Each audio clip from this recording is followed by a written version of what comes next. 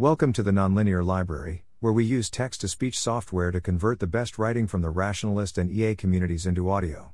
This is my version of Simulacra Levels, published by Daniel Kokotajlo on April 26, 2023 on Less Wrong. People act as if our four truth values, true, false, cringe, and based. David Udell, paraphrase. This post lays out my own version of the Simulacra Levels idea. Be warned, apparently it is importantly different from the original. Truth Team's Deontological Level 1. Is it true? Level 3. Do I support the associated team?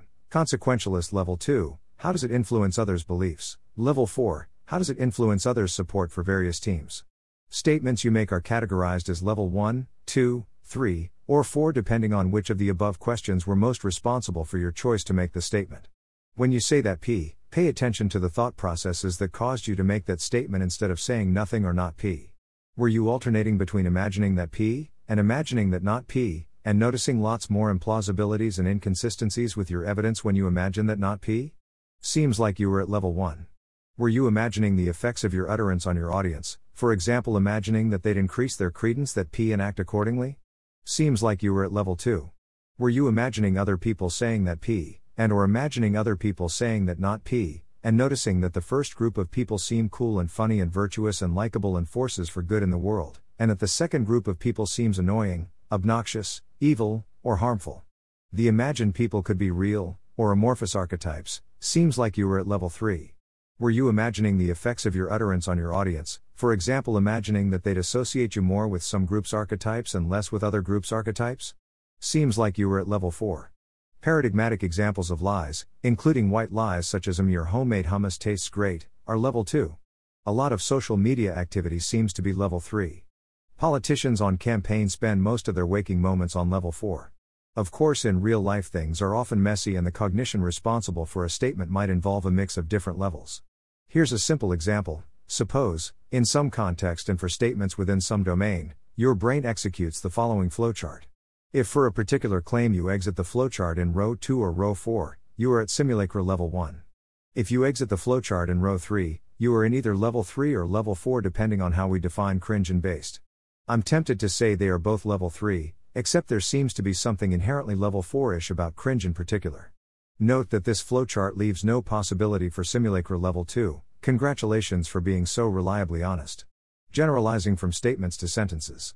Some sentences are conceived, uttered, debated, tweeted, emblazoned on banners, etc. without ever passing through anyone's brain at Level 1 or 2. To the extent that a sentence is like this, we can say it's a Level 3/4 sentence, or a Teams level sentence. The pronouncements of governments and large corporations are full of these kinds of sentences. To decide whether a sentence is Level 3/4 or Level half, it helps to ask interpreted literally, is it true or false? If the answer is one of the following. Well, that depends on how you interpret it. People who like it are going to interpret it in way X, and so it'll be true, and people who don't are going to interpret it in way Y, and so it'll be false, and to be honest neither of these interpretations is significantly more straightforward literal than the other. Well, interpreted strictly literally it is uncontroversially true/false.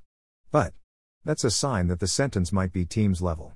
Other signs include how controversial it is and the kind of discourse that surrounds it. Are people mostly making character attacks, for example? Discussion. It seems that there is a tendency for discourses primarily operating at Level 1 to devolve into Level 2, and from Level 2 to Level 3, and from Level 3 to Level 4.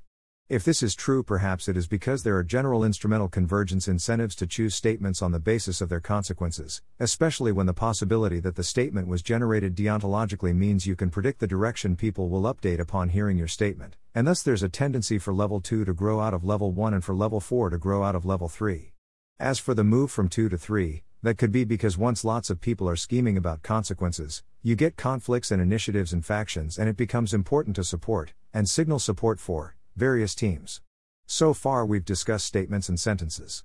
We can easily extend this analysis to beliefs and even thoughts as well. People are often under immense social and psychological pressure to believe certain things, to avoid believing certain other things, etc. and often this results in, for example, following the example flowchart to determine what you think about a topic, even when you aren't intending to say what you think to anyone. Understanding this, and noticing when it's happening within you, is an important rationality skill. Someone who can reflect on why they think something, and accurately judge how much level 1 versus level 2 versus level 3 versus level 4 cognition was responsible, has a big advantage in converging to the truth. I wonder if there are exercises, techniques for training this skill. For now, my best answer is the first 4 bullet points above. Thanks for listening. To help us out with the Nonlinear Library or to learn more, please visit nonlinear.org.